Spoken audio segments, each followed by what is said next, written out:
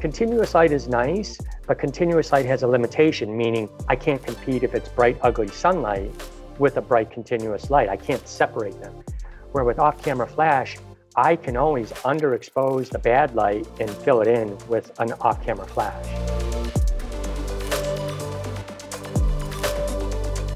Welcome to this week's episode of Photo Pros Weekly. I'm Brandon Heiss, and I'm joined again here with Olivia Tuttle. This week, we're going to dive deep with Bob Davis, a wedding and portrait photographer based out of Chicago, Illinois. And welcome, Bob. Thanks for joining us today. Happy to be here. So happy to be here. It's nice to virtually connect, although I wish it was in person. It was coming up in my Facebook feed that this time last year, we were all together in Vegas. Yeah, WPPI, right? Yep. Very good. Kind of missed that coming together, we're so social, and everything we do with events, weddings, portraits, all that thing depends on coming together. So I do see a lot of light at the end of the tunnel. We're getting tons of inquiries and things are opening up.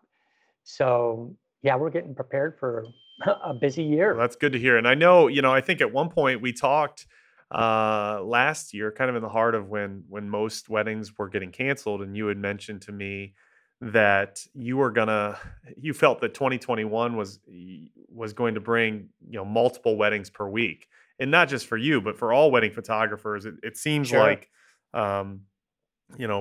Saturday is a traditional wedding day, let's say, but people aren't going to have the luxury of choosing what day of the week they get married in this year, and if they decided to hold off or postpone their wedding from 2020.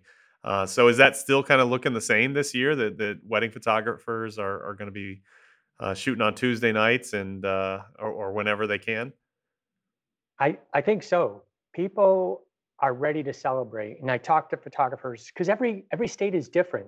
So Illinois is still really slow opening up.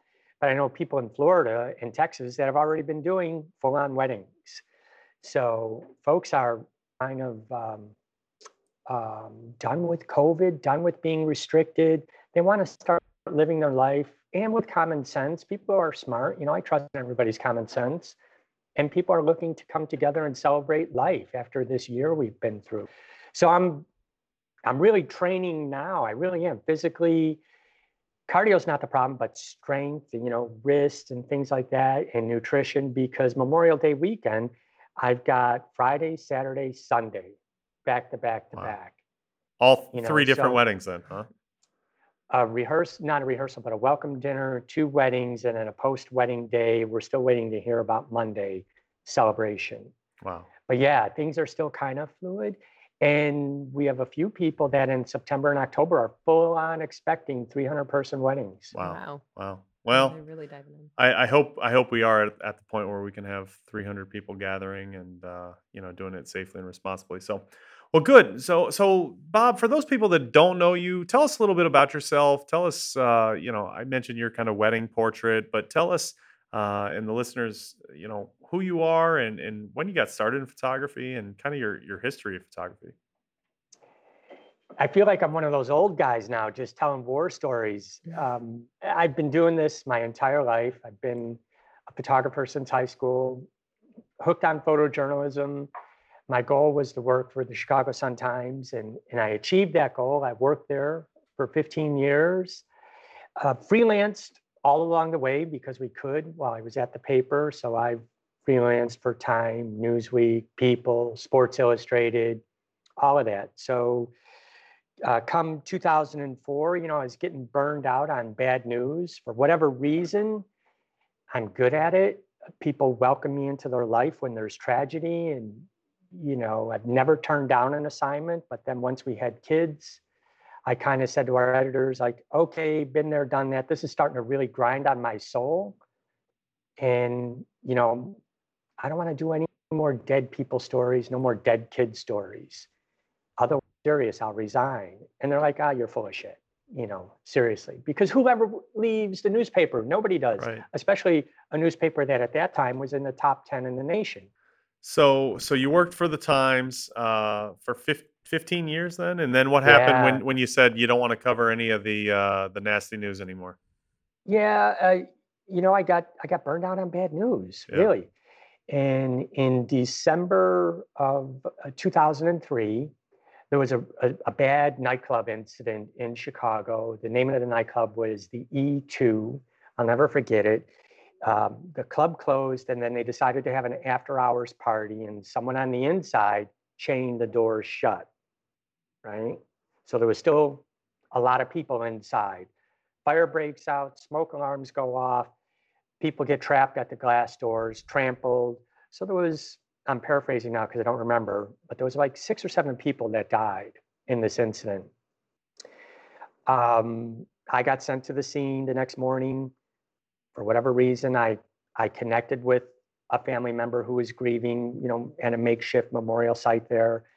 And they want to tell their story. And so you listen, and they're like telling you, well, I want to show you, what my son lost. And her son had died. It was a mom in this tragedy who had a son who was living with grandma. So I go back to the house with him. And of course, the paper like, this is gold because it personalizes the whole story. And I'm like, yeah, but I'm not going to push. And they call these things handouts. And the paper's like, well, get a handout of the dead guy, meaning get a photograph that we could run paper as a headshot that this is one of the victims. And again, try and personalize a story.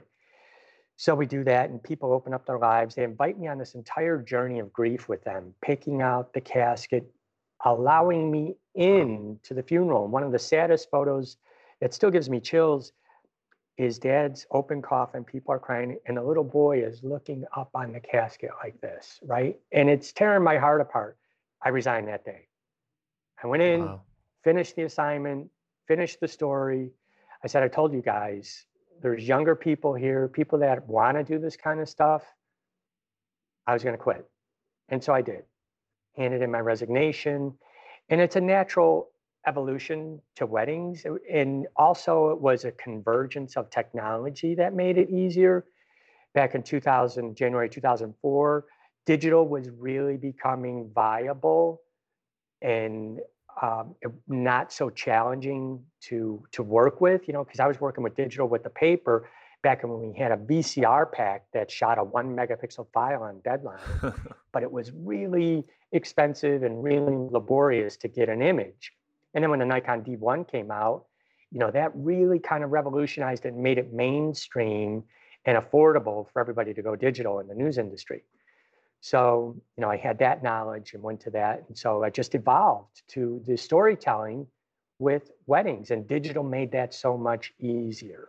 The chief photographer who hired me, Bob Katalik, said he's giving me my very first assignment at the Sun-Times, and it was to go photograph jockey Pat Day at a horse race track. He was kind of winding down in his career, one of the most winningest jockeys. He's like, kid, come back with a good picture, or don't come back at all. We can't publish an excuse. I'm like, okay, I'm going to do my best. And you embrace that. And you're always on deadline. Back then, when I started at the Sun-Times in 1989, we had multiple editions. So you'd have a morning edition, you'd have a downtown circulation, 5 o'clock edition for people getting off of work, which would have the final markets in it. And then you'd have a home delivery edition. Wow. So you're always shooting for a deadline and edition. And with sports, you want to be relevant with the 10 o'clock news. So those 2 earlier editions, you want to have relevant photographs in that could compete with what's going to appear on the news. So we would you'd shoot for the first 5 minutes of any quarter, be it basketball, hockey, or football, whatever, and you'd have to unload your film and send it, whatever you had, right? So you have to take these notes. And there were times when I first started, they were just ending this program. Bob Katalik, who hired me, loved the pigeons, homing pigeons. So they used to have little homing pigeons, and they'd have film runner, but they would put a little film canister on the pigeon and that's how you would send it them out? off. I only did it one time, right? And then the paper's like, look, we have people that could do that, but we also had film runners, and they're interesting characters. So a guy who worked in our press room was a Hell's Henchman, which is a chapter of the Hell's Angels. So they would run our film every quarter. There'd be 4 of us at the game, pick up our bag of film. Because they're on a motorcycle, they can navigate through the traffic really quickly. And the cops liked them. Boom. So we're constantly running film back and forth. There was a couple things going on with the pigeons. Is at that time, Catalic was nostalgic about it. And secondly, the city was reintroducing peregrine falcons. So that was another thing that kind of, had to remove the nostalgia from Catalic. And he's one of those old guys, shot 4x5. He photographed Marilyn Monroe and all those. He goes, hey, it works. Let's stick with it till Yeah. it doesn't. Sure. And they're homing pigeons. So Mike Tyson is huge. He loves homing pigeons. It's still a pretty big hobby in New York, where people take their pigeons to different locations and then they time how long it takes them to get back to their destination. Wow. Last year, we still did a few events, and this is becoming progressively more expected for higher end clients. And they want to move images to social media immediately. So that's what I do is during the step and repeat, especially when they're greeting guests and celebrity type people, I'll photograph and it'll go right to the PR person's phone, a JPEG file, and they could send out immediately. So they'll stand right next to me on the step and repeat. I'm not even tagging photos. I'm just shooting and dumping to their phone because there's just not that much time. And the last time we did a charity event, we moved 80 photos that way, which is relatively easy as long as you have a good connection. Going back to film days that evolved, we would have to scan each negative. And it got to the point we were doing this from stadiums. Like the night the Bulls won the first championship in LA against the Lakers, we were developing film right at the stadium. And then we had this thing called a compander, which was a Halliburton briefcase with a terrible scanner in it and a little TV screen in it. And it would take it like 10 minutes to scan 3 colors, red, green, blue. And if there was a hiccup in there anywhere, you'd have to scan all over again. Then you'd plug in the modem right to it and send it back to the paper. But that was better than even before that. We used to make prints. And then you'd put it on a drum scanner. And then that would take like 10 minutes per color to send the drum scans over the phone. We would bring a big trunk, which would be your portable darkroom. If AP wasn't there, if the Associated Press was there, sometimes we would contract for them and they would just develop our film, dip and dunk, and then we would scan it and print it. And now you just have a nice gear bag for all your lighting. Yeah, that, and it's like right to the phone, Yeah. It's mind-boggling to me how So fast you speaking can of gear do bags, what is like the one item that you have to have in your gear bag when you're shooting? Well, I have to have light. I always have to have some type of off-camera flash. If I don't, dare I say, Dawn gets upset. Happy wife, happy life. And she's an amazing retoucher, designer. She does all of our final editing on our photographs. And just that kiss of light does make a huge difference in the photographs. In the Midwest and in the event space that we're in, I don't get to choose the right time of day for lighting. You got to go when people say go. So that's why you got to have some type of auxiliary lighting. I guess I do care what it is. For me, it's always been flash. Continuous light is nice, but continuous light has a limitation, meaning I can't compete if it's bright, ugly sunlight with a bright continuous light. I can't separate them. Where with off-camera flash, I can always underexpose the bad light and fill it in with an off-camera flash. And that has even gotten easier. But this started back in photojournalism, right? Everything goes back there because that's my roots and foundation. And we used to do a lot of press conferences in Chicago. The mayor would speak, the feds would speak. There's a full list of press conferences every day, and someone would cover them all because you never know what news would come out of those. Basically talking headshots. And they would have these press conferences anywhere and everywhere, but never light them, right? So you might, actually I started this with our first African-American mayor, Harold Washington.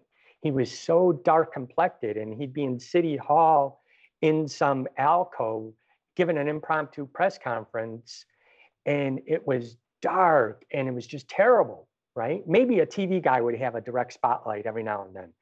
So what I started doing is, okay, I had two 283s, one 285 Vivitar speed light.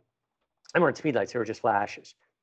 So I would have one on an optical trigger on a little portable light stand off, and I would have my on-camera one in, and just adding that side light coming in, all of a sudden my editors are like, you're now the press conference guy.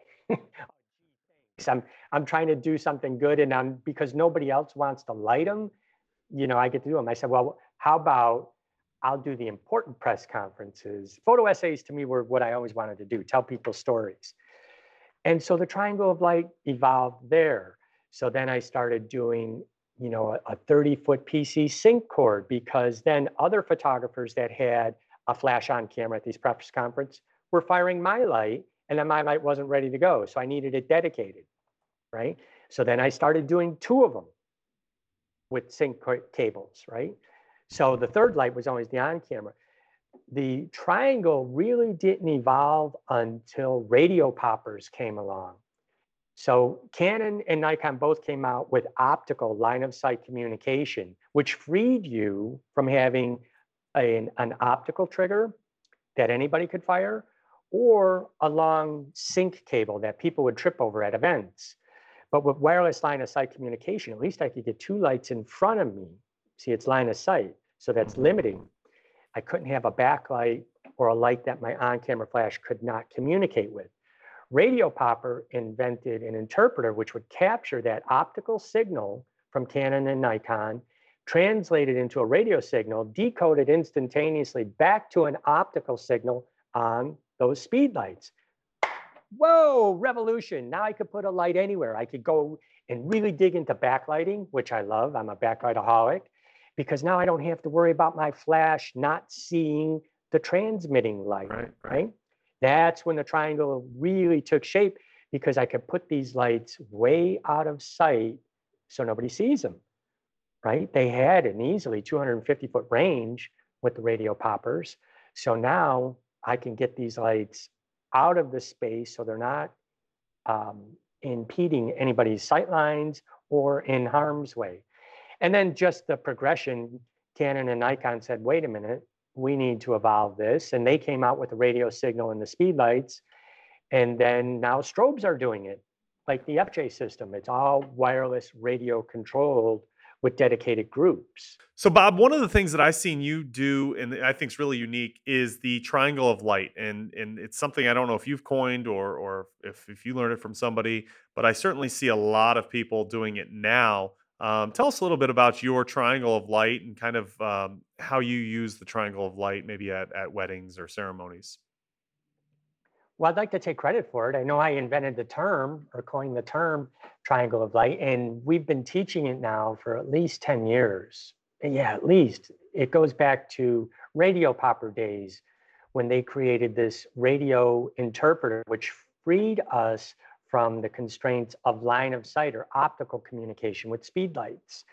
So now that we all have this radio capability of communicating with off-camera flash, we can put 3 lights in any venue space. So what the triangle of light is we put each light into its own independent group. Now there's a purpose at the way I approach it, because your on-camera flash is always in group A with Canon. If you're Nikon, at least Nikon labels it master, then groups A, B, C, D, and E. But Canon, they don't do a really good job clarifying in their instructions that group A is always the sender unit. And the FJ80 is now in that same lineup, meaning A is always your sender unit. So if we want to differentiate that flash output from any of our other groups, they all need to be in their own independent group. So the on-camera, if it's going to contribute, is in group A. Then my off-camera flashes will start with camera left will be in group B. Camera right in the front of the room will be in group C. And then my separation light is in group D, and that's always in the back of the room. So the way I set up our room is wherever the most of the entertainment or excitement is going to be, let's say the dance floor in front of the band, that's where the A and B light are pointing at the floor, at the dance floor. That's where the speeches are going to be, the cake cutting, All the action, the dancing, all the action, right? And I could even shoot towards those lights to get some cool bokeh, or to get some cool flare, whatever the case may be. But by having those in independent groups, it frees us up instead of just all three lights firing, which is a huge advantage going from just a bounce flash or one flash, but to now dial those lights in. Sometimes we don't need the B light to fire at all. Let's say dad is speaking and he's facing the head table across the dance floor, but he keeps favoring looking toward the bride, and she may be to my camera right. Well, I'm then going to use the C light to illuminate her face, right, from across the room. The D light is going to illuminate dad from the back of the room, and we don't need B light at all. Now, here's where the power of the ISO comes in. So the way I approach this is I find my ambient light exposure first, and I use my ISO. So we've got to handhold it. We're usually in a dark space, so my starting point is always 1600 in a room. And rarely do I go above F4, F4.5, because they're small lights and we still want that ambient light to come in. Mhm. So I stay at that 4 to 5 aperture range. And now I just use my shutter speed to dial in how much ambient light I need. The higher up the shutter speed goes, the more your off-camera flash is the dominant light. The lower your shutter speed is, the more you're dragging in the light that's in the room. But as long as we keep that 1 to 2 stop separation between ambient light and off-camera flash, we will minimize camera shake and blur. So if it's a really dark space and you're at 1200 ISO and you're at a quarter of a second, you could still stop the motion because the flash is the dominant light source, and that instantaneous pop of light will freeze everything. And you always have the coverage, of the scene. Exactly. And our goal is to just put that kiss of light in there so that we can capture in its best light and to get those highlights in people's eyes. Well, good stuff. No, that's I love seeing, Bob's triangle of light, and I sometimes go to weddings myself and see other photographers Yeah, doing it. so of all of these places that you've shot, I mean, for weddings and such, is there one that's like most memorable? Or I don't know if it was like the event that was most memorable or the location Um, or it, maybe the so I'd people. have to, every event takes on the energy of the couple, Hmm. right? And it's reflective of them. But one of my favorite events ever was Eva Longoria's wedding to Tony Parker. It was a 6-day celebration in Paris. So it was always something new, something different, great energy from the people that were there, very warm and inviting to us. So we didn't feel like the help at all. And moments were just unfolding before us. And it's like I couldn't take a bad picture of the entire 6-day event. And it was just amazing. And that was back in line of sight days. So I could never get a D light, but I always had a B and C light. Wow. Paris, 6 days, Yeah, can't go wrong with that. celebrities. No, I'm you sure you can't. I saw mean, we hung out some in pretty Coco cool stuff. Chanel's apartment. She was trying on dresses. The actual wedding, she got married twice because in Paris, you have to do a civil service and then you have to do your faith service. So they did a Okay. civil service and it was downtown Paris and it was like half the city was in on it at Wow. a chateau. And then their actual wedding, they got married in a big cathedral because she's Catholic, he's Catholic. And then the celebration was at a chateau that had gardens that rivaled Versailles. Okay. You know, Wow. it wasn't a really big wedding. It was only about 180 guests, but it Well, was I just don't think it energy needs of to all the be people. huge as long as you're in Paris, right? I mean, that's Exactly. pretty big. Yeah, I think Yeah, that's pretty yeah. extravagant. And the 6 days is a But just little bit. everybody's energy was flowing and having fun. And it wasn't that they were celebrities, it was just the energy of the people. Yeah. Sure. So it was like a 2 wedding event in the 6 days.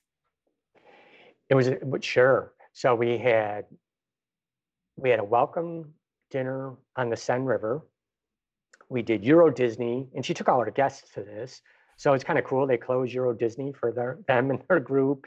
So it was athletes and actors. And then we did a welcome dinner at Baccarat, in the House of Baccarat. Then they did a casino night. Then we did the civil ceremony. And then we did the religious ceremony and celebration, the big Wow. wedding. Just a modest wedding. Just a modest wedding. Sounds like a normal. It was you know, fun. And you're rolling the entire time. And that's, again, one of those things where it was pre being able to send the files from the camera. So poor Dawn was locked in the tower of this chateau on wedding day, and we're feeding her cards because it got published in Touch magazine that Tuesday, and the wedding was on Saturday. So, we're editing photos at 5 a.m. on Sunday morning, and Eva Longoria is picking out her favorite ones, and we had to send them 250 photos back to New York to get them published. Wow. On the Pigeon? No Pigeon for that one. That's awesome. We actually, they had their own editor and writer there, and we put it on 2 hard drives, and they took the hard drives and flew back to New York. Very cool. That's amazing. Well, Bob, we're kind of up against time here, but God, I feel like we could go on forever, and we're going to have you back because we haven't even dug into, some of the time you had with Oprah and Obama and some other past presidents. It's you truly have seen, more than people can imagine seeing in a lifetime, and you're still only like what, 35 years old. I mean, you act 35. You've got your youth. And so I guess what I want to say is thank you first for joining us today. And where can people find you, Bob? Where can people see your work and find you on social media? Well, you can find us. Dawn just put in a ton of time and effort into redesigning our website. So everything is Bob and Dawn Davis. So our website's bobanddawndavis.com, as well as our Instagram and Facebook. Now, if you're looking for creative stuff for photographers, a photographer's audience, then mine is Bob and Dawn in the Wild, because that's kind of a catch-all of everything and tutorials. And then I go live on Facebook. So just look up, I believe it's One Bob Davis or Bob Davis One on Facebook. And you do like lighting labs, right? You go. I do lighting lab. Yep. I'm always testing gear, constantly practicing, constantly trying to tweak what we do so I could even be more efficient and faster. And before every event, we get together with our team and we practice, run through setup, breakdown. How are we going to light this? What's our approach for that? Again, with that philosophy that we don't want to turn someone's day into a photo shoot. Well, and I'll leave it at this. I mean, that's truly what separates you as a professional. I mean, you practice. It's just like an athlete. You're practicing your craft, and then you're just preparing for game day. And game day, and your life is the wedding day, and that's why you have a bunch of celebrities and happy clients in your portfolio. So. Well, it goes back to Bob Katalik and what he said. You can't publish an excuse. You can't come back. So here, for people that are listening and watching, look up Sofia Vergara's wedding photos, right? And here's someone who's a high-level celebrity. She was a model. She could afford anybody. And they got the house photographer at the Breakers. She shot it with on-camera flash, and they're just terrible. The color is so orange, and my heart's going out to her. And that's what's challenging in what we do as wedding and event people, is in many respects, we're dealing with uneducated buyers because it's all emotional. Now, if this was an ad for L'Oreal or something, some brand that she represents, there would be art directors, there would be photo editors, and they would clear all the skills needed to accomplish that photo. But when it comes to weddings, people just don't know, and things happen so fast that they're only going on the emotion of their friend and what they recommended. And going back to Katalik, he always said to me, sign your work with excellence. In the newspaper industry, you're only as good as your last photo that was published. And so I embrace that to this day. We're only as good as the last event we photographed, because that's what people see. Absolutely. That's awesome. Cannot publish an excuse. It should. That's not just in photography. That's life. Yeah. Don't quit publishing anything. excuses, people. I hear photographers that come to us and say, "Oh, it was so dark." Yeah. I'm like, "Well, I've shared with you the triangle of light. You set it up. Nah, things were going so fast." I'm like, "You could get in there 10 minutes ahead of time, pop your light Practice. stands up and do it. Yeah, That's an excuse. Mm-hmm. that's right. Well, great, Bob. Well, thank you so much for Cool. joining us. That concludes this week's Photo Pros Weekly. If you haven't subscribed, make sure you subscribe here, not only on YouTube, but also on whatever platform you're listening on today. So we'll see you next time. Thanks for joining us. Bye, Bob. Bye-bye. Thank you.